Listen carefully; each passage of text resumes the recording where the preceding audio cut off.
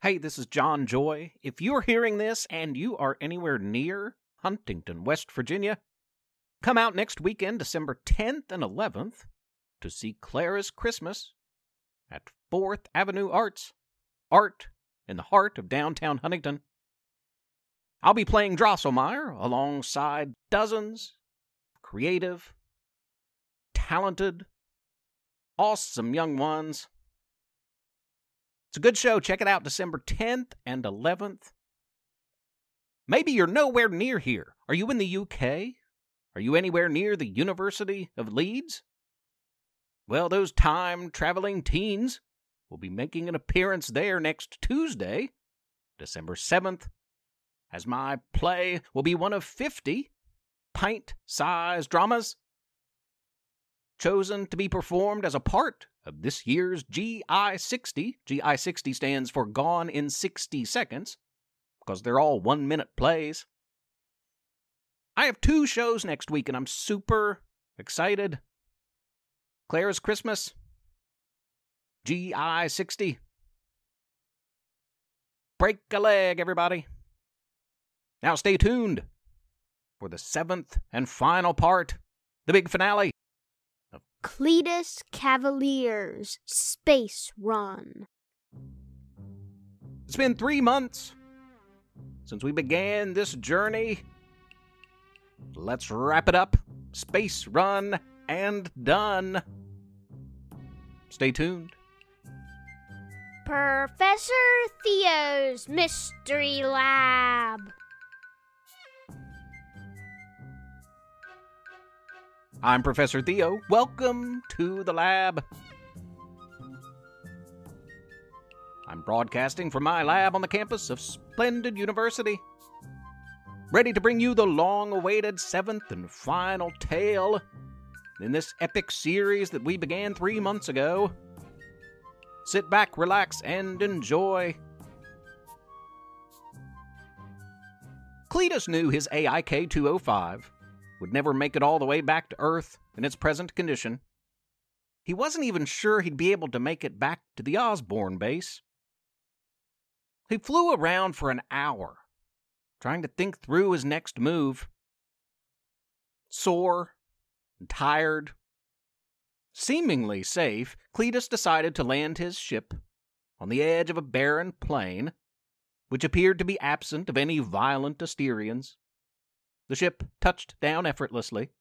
Cletus powered down, opened the hatch, and stepped foot onto rocky ground.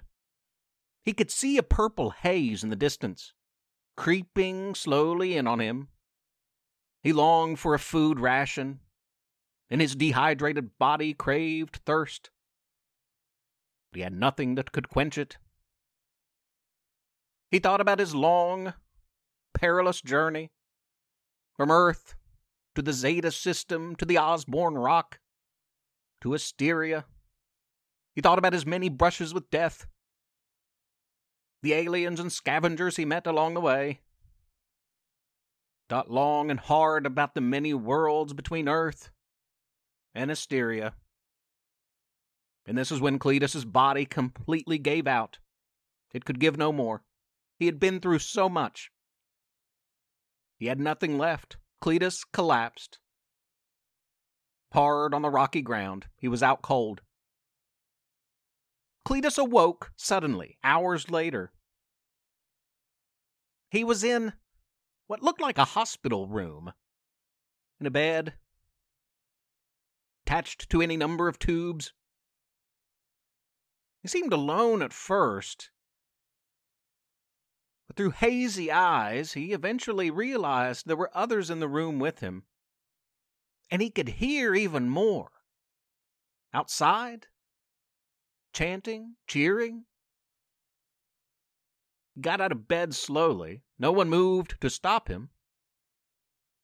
He walked over to the window of his small, mostly bare room. And it was amazing. There were thousands of people outside filling up the streets. He looked down at them. They looked up at him. And Cletus sighed. Remembering not too fondly what his fate was to be just hours ago, in front of that large crowd of bloodthirsty Asterians. Cletus sighed. Okay, fine. You know what? I give up. I'm done fighting and flying. Do your worst. Do it now. He closed his eyes. He didn't want to see it happen. A loud burst of cheers and applause erupted from the Asterian crowd below. Cletus was confused, though still pretty sure that he was about to be eliminated, and that the crowd was just cheering that. Then again, maybe not. These people didn't seem like the angry, violent mob from earlier. The cheers were coming from Asterians with bright, cheerful faces, their gazes upon Cletus, one of love and admiration even, not the vengeance and pure meanness, as had been the case before, in everyone he had met here. A regal Asterian figure approached Cletus, was one of the other people in the room with him. She began applauding along with the crowd outside the window, down on the street. She was smiling, and when she reached Cletus, she patted him on the shoulder. He at once pulled away, but then he realized her approach was friendly. She shook his hand. She thanked him. The Asterians owe you a debt we won't soon be able to repay, she spoke. You saved us, all of us, our way of life, our entire culture, civilization. Cletus was still trying to put the pieces of the puzzle back together again. I did that. She beamed. Oh, and he's modest, too. Turns out the purple fog bomb that Cletus had dropped on the Asterian belt outpost was breathed in deep by Asterians everywhere, far and wide, and the antidote therein cured them of their wickedness and returned Asterian life to normal. You're a hero, Cletus Cavalier. Cletus reveled in the moment. Yeah, man, that's cool. The woman, named Asteria, as it turns out, was the latest in a long line of Asterian family rulers that had watched over her people for centuries. She paraded Cletus through the crowd, which took a while as he shook hands, took in a tidal wave of thank yous and pats on the back. Cletus really ate it up. Along the way, Asteria filled him in on the calamity, the virus that had turned her people into monsters. I don't think we would have lasted more than a few days, a week at the most. I'm glad I made it here in time with those medical supplies. You need to eat, she said. We shall feast. That sounds awesome. Do you like nachos? That ship of yours is not suitable for travel all the way back to Earth. We'll fix you up with a new one fit for a king. A king, eh? Cletus rather liked this new Asteria. They'd made it through the crowd, walked past the shipyard from earlier, the jail cells growing closer. But I need your help. What should we do about these? Asteria, she indicated Scowl, Ripper, Ripper's crew, all 5 scavengers behind bars, looking at them longingly. Even Ripper eked out a bit of a smile. Asteria continued. She said, They said they're with you, but we can never be too careful when it comes to scavengers. We've had our problems in the past. Cletus looked at his scavenger counterparts, considered it, thought about all they had been through the past couple of days, and he felt bad for them. Not too bad, though. Nah, I've never seen 'em before, Cletus answered, and the scavengers began to hurl insults and crude language his way. Cletus feasted with Asterian heads of state, told war stories, and bragged on himself more than just a bit. He slept in the lap of luxury in a posh Asterian hotel that night, the first good night's sleep he'd had in weeks. And the next morning, after another feast of a breakfast, Asteria introduced him to his new ship. The NBN-15 was a bigger, better, newer beast of a rocket, and Cletus was overjoyed to call it his own. He blasted off later that day, and as the Asteria Belt outpost got smaller and smaller in his window view, he thought of all the adventures in his past and those that lie ahead of him. He thought of his cool new ship and how nice it would be to sleep in his own bed when he got home.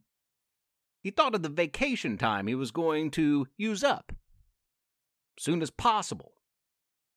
He thought of sitting on a beach, reading a good book, enjoying a beverage, not a care in the world.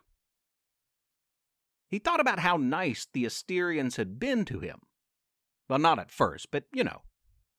What he didn't think about was his scavenger friends. But they were thinking about him.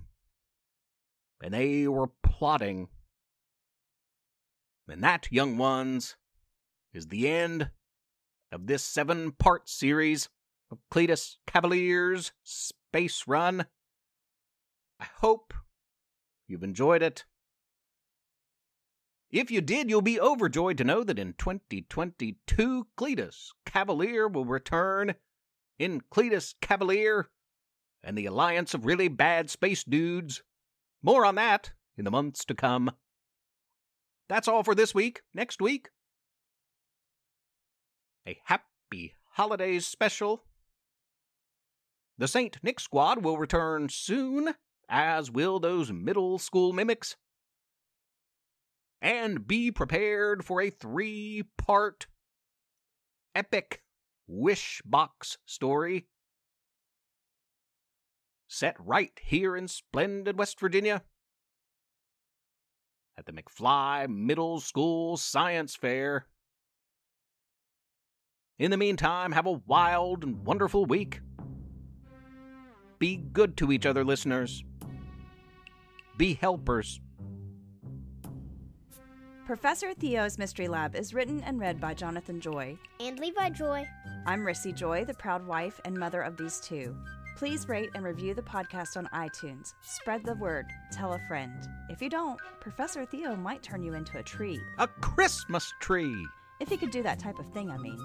Also, please consider supporting this project by making a small monthly pledge at ProfessorTheo.com. You can email our family at theprofessortheo@gmail.com or tweet at us at Theo_mystery. Thanks for listening. Tune in next week.